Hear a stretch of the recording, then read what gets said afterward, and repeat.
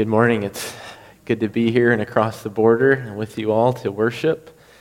Would you turn in your Bibles this morning to 2 Timothy chapter 3.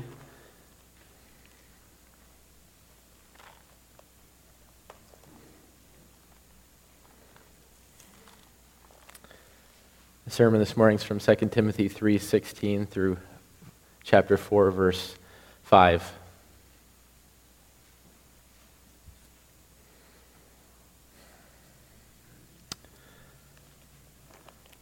Let's hear the word of God together.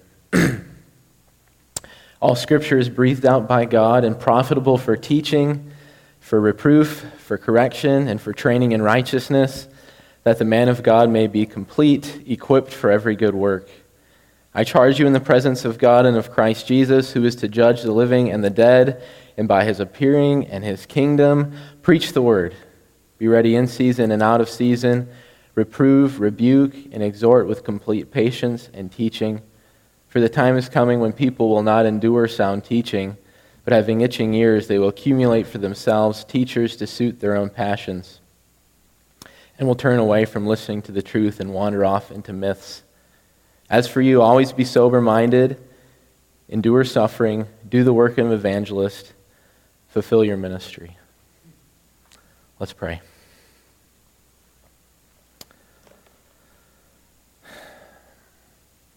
Father, we are so thankful this morning that we can gather together as your people, brothers and sisters, and worship you. What a privilege it is to worship you. You have redeemed us through the blood of your Son, and you have given us this joy to ascribe to you worth and glory and strength. Father, we ask this morning as we come together that as we look into your word, that you would move our hearts, not just to understand your word, but to obey your word, to be conformed to your word, to have your word transform our minds and our appetites and our desires. And we trust, Father, that you will do it this morning, for your voice is powerful and your voice is full of majesty, as Psalm 29 tells us. So that is our hope this morning, that we will indeed hear you speak and that your voice will affect change forever. So we pray this in your Son's name. Amen.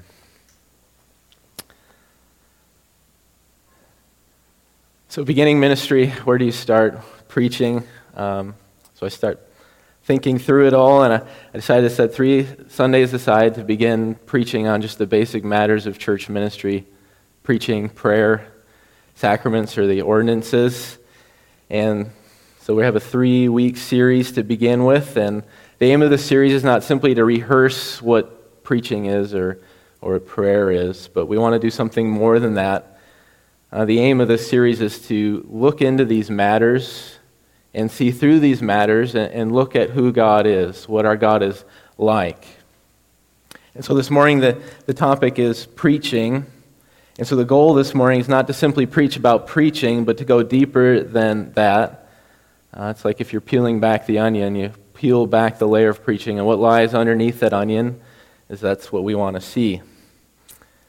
And so the question we want to answer is, what does preaching reveal to us about the character of God? Or what does this God-ordained work show us of who our God is and what he is like? So my hope this morning as we look at preaching, that we'll get to see just a glimpse of who our God is and what he is like. And as we see who our God is and what he is like, our faith in his word will grow, that our appetite for his word will increase, and that even today we might experience the power of God in our midst through the preaching of his word. When I think of preaching and the power of God, my mind automatically runs to the man Martin Luther. And this past year, I devoted quite a bit of time to studying Luther because of the Reformation celebration. In many ways, when we think of the Reformation, it was not just a reclamation project of the doctrines of the gospel, like justification by faith, but it was also a reclamation project of the true ministry of the church. And the Reformers came along and they started asking questions like, how is the church to be built up? How is the church to be nourished and fed? How does the church grow? How does God do this? And as the Reformers went back to the Scriptures and reasoned through the Scriptures, they came to preaching. And preaching was the central hallmark of the Reformation. And when we look at Luther's life and ministry, his whole life is an illustration of this fact. At every moment in his life, we can see the Word of God wielding its power. We can think to the 95 Theses that question the sale of indulgences, and we see the Word wielding its power as he wrote those. We can remember when he went to the diet of worms, and he might have said, "Here I stand, I can do no other. God help me." We see the Word of God working through that. And so on all these events, the Word of God is operative. This morning I want to look past some of these more well-known events in Luther's life and look at a lesser-known part of his life, because in this lesser-known part of his life, the power of God and the preaching of the Word and his method of tying these together brightly shines forth. So when we think of the Reformation, we usually think of the Reformers protesting against Rome and the corruptions of the medieval church. But Rome was not the only opponent of the Reformation project. In a short time after the Reformation began, Luther began to detect enemies of the gospel within his own ranks. They were called the radicals. And so after the diet of worms, so Luther made this great stand. If you know anything about Luther's life, he makes this stand, and after he leaves the city, he is suddenly kidnapped by a group of friends, and they whisk him away to hiding for his own good. And while he's whisked away in hiding, he's not able to preach. And so things do not go well in Wittenberg while Luther is in safety. Unhealthy views of reform creep into the town, and they're built upon inadequate views of the Word of God. And so these radicals come along, and the result of the radicals' teaching is that mobs of young men gather around these radicals, and they start going through the town being stirred up in zeal, and they start literally smashing people's idols, breaking into shops and homes. And all of a sudden there's just violence in Wittenberg. These young men are stirred up. They're zealous about idolatry, and they want to rid the town of it. However, there's a problem with all this violence is that there could be trouble, and more trouble is growing. And so Luther is appalled by the violence, and he comes out of hiding, and he quells this violence of these young men through preaching. And Luther understood in these sermons that the problem was not the enthusiasm of the young men. They were enthusiastic. The problem was not that they were smashing idols even. Rather, the fundamental problem of these young men is that they sought to do with their fists and clubs what the preached Word of God could only do. They sought to bring about gospel change to rid the town of idolatry, but they sought to do it through their own power, not through the power of the preached Word. And so Luther comes along and he preaches a series of sermons, and they're very powerful, and they illustrate what true gospel ministry is supposed to be. And so he preaches, and here's just a couple excerpts from these sermons. He says, "We must first win the hearts of the people, but that is done when I teach only the Word of God and preach the gospel." And he goes on to say, "God would accomplish more with the Word than if you and I were to pile all of our power into one heap." And my favorite quote from these sermons is, "I taught and preached and wrote God's Word alone. Otherwise I did nothing. And while I slept or drank with my friends, the Word did so much that the papacy weakened in such a way that no prince or emperor ever inflicted such damage upon it. I did nothing, the Word did everything." So Luther comes along in these sermons, and he's sorting out the problems going on in Wittenberg. And he comes and he points the people to the true source of life. He points the people to the Word of God, and he points the people to its faithful preaching. And even more, he points to a more fundamental matter, the power of God. He says God would accomplish more with the Word than if you and I were to pile all our power into one heap. So where does Luther get these kind of convictions from? What shaped his ministry, his methods? The answer is the Word of God. And when you study the Scriptures, Luther's desire is matched by Paul's desire in 2 Timothy. And in 2 Timothy, Paul's coming to the end of his ministry. The finish line is drawing near, and in this short letter, he's writing to encourage his faithful son, Timothy. And again in 2 Timothy, Paul calls this younger son in the faith to the Word of God. It's like a drum beat beating constantly in this letter. And as the letter continues on, as you keep reading through 2 Timothy, the drum beat gets louder and louder. Paul encourages Timothy in chapter 1, verse 8. He says, "Do not be ashamed of the testimony about our Lord, nor of me, his prisoner, but share in suffering for the gospel by the power of God." And he exhorts Timothy in chapter 1, verse 13. He says, "Follow the pattern of sound words that you have heard from me." And in the next verse, chapter 1, verse 14, he says, "By the Holy Spirit who dwells within us, guard the good deposit entrusted to you." And he even cheers Timothy on. He says in chapter 2, verse 9, "The word of God is not bound." And by the time we come to chapters 3 and 4, Paul's drum is getting very, very loud.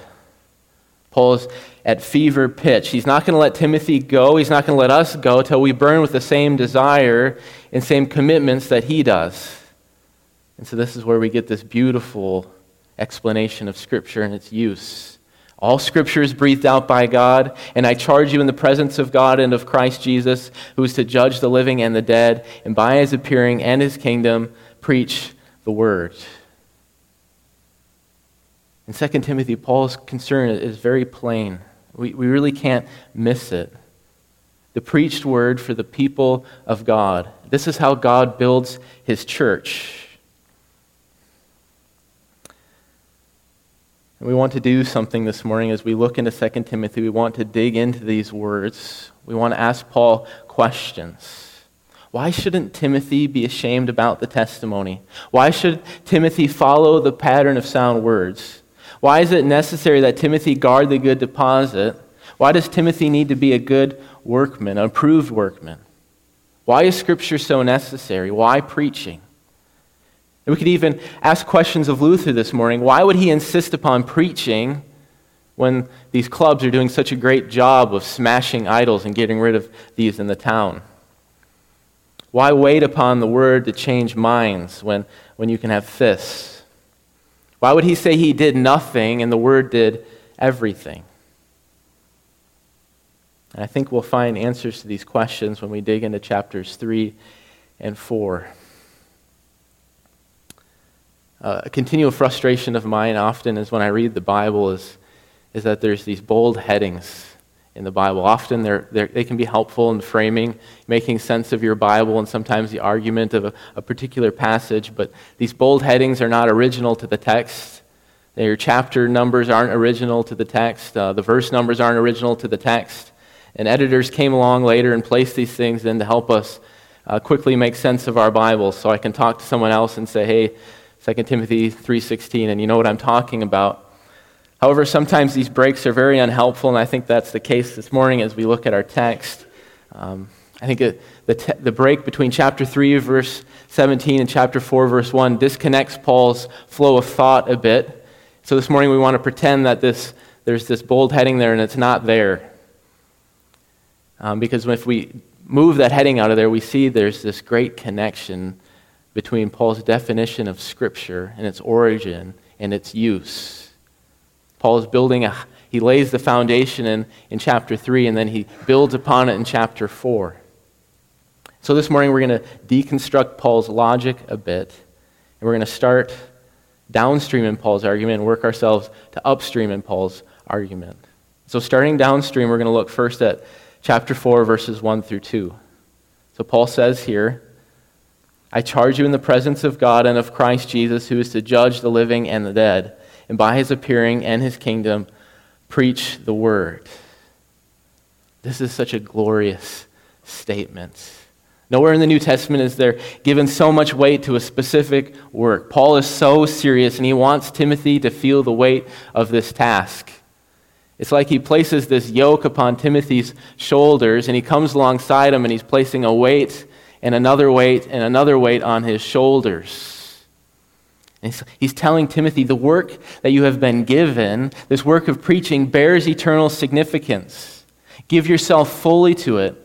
And what you are doing in preaching is done in the presence of God, and what you are doing in preaching will be heard by the one who will judge the entire world. Paul is so serious about preaching. And we have to ask, why is Paul so serious about preaching? Why does preaching matter so much in the mind of Paul? And Paul gives us an answer. And his answer is this: preaching is an instrument, or we could say the chief instrument, by which the people of God are formed by Christ, made like Christ, and even made ready for Christ. In the mind of Paul, preaching does not exist for the sake of preaching. It doesn't exist for rhetoric or entertainment or even for the giving forth of information. Rather, God has ordained preaching for the formation and the continual transformation of the people of God. In preaching, as Christ is heralded week by week, as His glory is made known, as His character is revealed, as we hear His words repeated again and again, as the stories of the Scriptures are rehearsed, we're changed. We're transformed.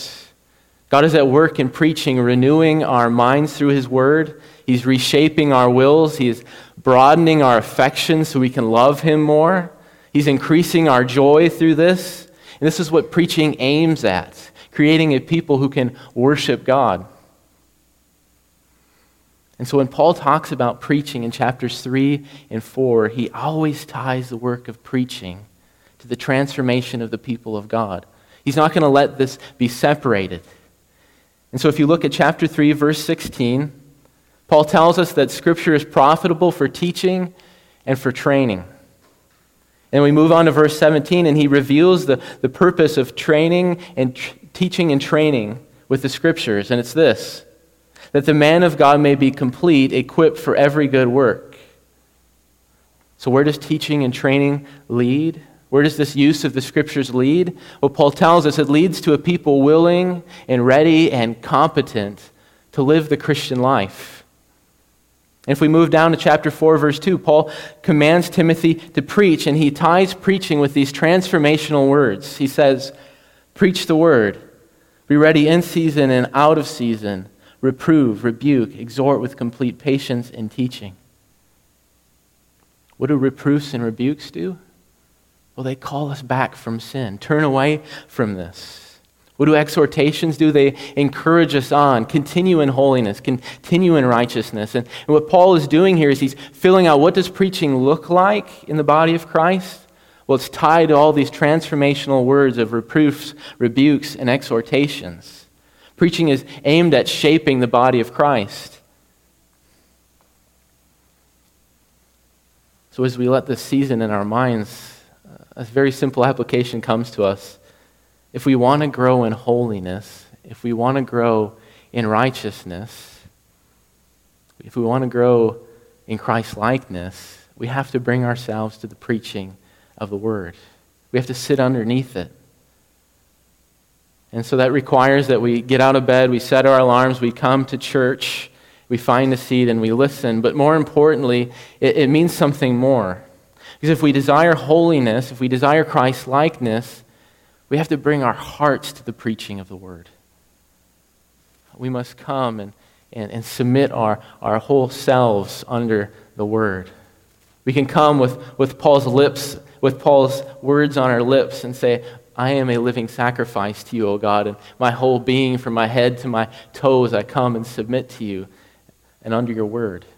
And we can pray as we gather together to hear the Word, that the great physician would draw near with the sharp instrument of his Word and pierce us. That he would do the double work of wounding and healing, that he would come and he would cut out sin, and that he would bind us together with his words of peace.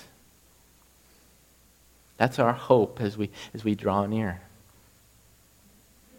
But the great tragedy is if we don't bring ourselves under the Word, and if we don't humble our hearts to the Word preached, we won't have any appetite for the Word. We will soon not care for it. If we go down to chapter 4, verses 3 and 4, Paul states his concern for the church, for Timothy. He says, "For the time is coming when people will not endure sound teaching, but having itching ears, they will accumulate for themselves teachers to suit their own passions, and will turn away from listening to the truth and wander off into myths." What Paul is saying here is without the preached word, sin begins to grow stronger in our hearts. And we, over time, without the influence of the preached word, we become stiff and out of shape. Our hearts become like rocks, jagged and hard. And without this exposure to the truth continually, our minds will become convinced of lies. And without this diet of the truth, our appetites begin to change. We no longer yearn for Christ. We no longer desire for devotedness to God. And we become more comfortable with sin and with ourselves. And what happens is we find teachers to suit our own passions. And we'll turn away from listening to the truth. And we're going to wander off into myths. And this is Paul's concern with Timothy. This is why he needs to preach the word, so the people of God are continually transformed. Writing 150 years ago, a black Presbyterian minister by the name of Francis Grimke wrote, "What we need is instruction, careful, painstaking instruction in the things of God, as set forth in the scriptures of the Old and New Testaments, line upon line, precept upon precept, here a little and there a little, if we are to develop properly, to grow strong morally and spiritually, and are to be saved from falling into error. A ministry that is given up to the careful and prayerful exposition of the Scriptures will be a fruitful ministry, a ministry under which the people will be able to grow in righteousness and holiness." And that's so true. That's Paul's very concern in 2 Timothy 3 and 4. Why preach? Because through preaching, Christ comes and he forms us, he makes us like himself, and he makes us ready for himself. So we're in the river of Paul's thought. We're in the stream, and we need to continue to wade further up the stream. We can wade further up the stream by asking Paul another question.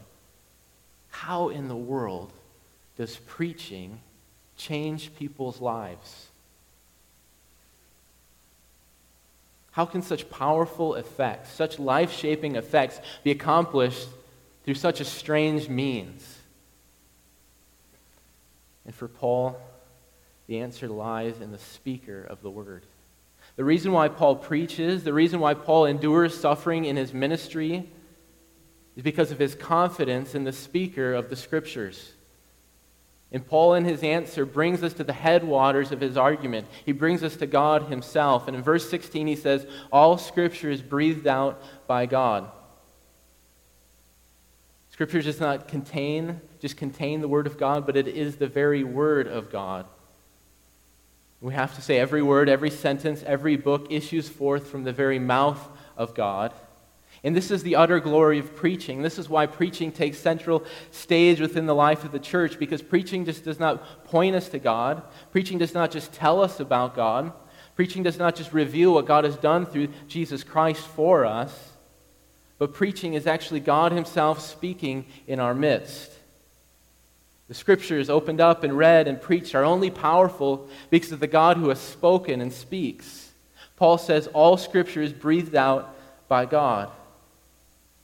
And Paul here tethers his ministry, his method of ministry, to God himself. And if you look at Paul's ministry at all points, this is the foundational logic of his ministry. He's always coming back and tethering what he does to who God is, to how God works through his word. In 2 Timothy, he's facing suffering, and what does he hope in as he's bound with chains? His hope is this: the word of God is not bound. And when he's facing weakness, he reasons this way: we have this treasure in jars of clay to show that the surpassing power belongs to God and not us. And in the face of wisdom, worldly wisdom, he boasts. He says, "My speech and my message were not in plausible words of wisdom, but in demonstration of the Spirit and of power, so that your faith may not rest in the wisdom of men, but in the power of God. And this makes all the difference for us as we approach the Scriptures week by week. So we're not just opening up a dead and dry book. We're not just coming to an encyclopedia that just gives us definitions. This is what God is like. We do not just open up a manual that tells us how to live. No, we come to something more than that, something even more glorious in all of these things. We open up, we gaze upon, and we even hear the words that have come from the mouth of our God. And this makes all the difference when we think about preaching, because preaching is not powerful because of the personalities that preach or even the skill of the person who preaches. Preaching is not fundamentally about the person behind the pulpit, but preaching is all about the God who speaks and has spoken. This is where the power of preaching comes from, the mouth of the all-powerful God. And so our doctrine of God, of who God is and what He is like, must fill out our theology of the preached word. For the precious good news of the Scriptures is that when God speaks, things happen. We can just think to the creation account. When our God speaks, oceans and mountains and valleys are formed. When our God speaks, planets and stars are all flung into space. When our God speaks, nations tremble at His word. When our God speaks, promises are made that can never be broken. And when our God speaks, the guilty are proclaimed innocent. When our God speaks, dead are raised to life. And when our God speaks, we are changed from one degree of glory to another. And this is why Psalm 29 can say, "The voice of the Lord is over the waters. The God of glory thunders. The Lord over many waters. The voice of the Lord is powerful. The voice of the Lord is full of majesty." And it's because of the voice of the Lord that it's powerful, that it's full of majesty, that we have hope as we gather week by week. We need to grow in Christ's likeness, and it can happen because the voice of the Lord is powerful. We need our hearts enlarged. We need our affections broadened, and our hope is that the voice of the Lord is powerful. We have children who have yet professed faith, and our hope is that the Word of God is powerful and will come and create faith in their dead hearts. And this is why Paul says, and this is why Paul encourages Timothy, all Scripture is breathed out by God and profitable for teaching, for reproof, for correction, and for training in righteousness, that the man of God may be complete, equipped for every good work. God is what makes preaching.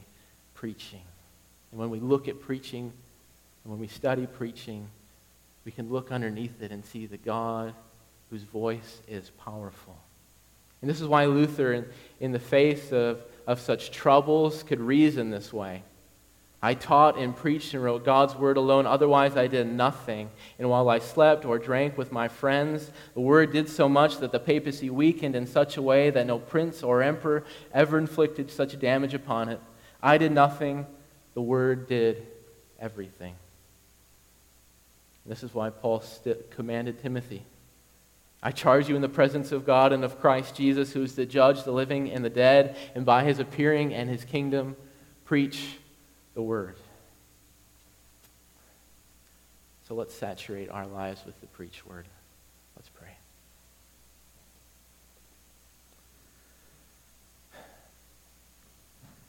Father, we thank you for your word this morning.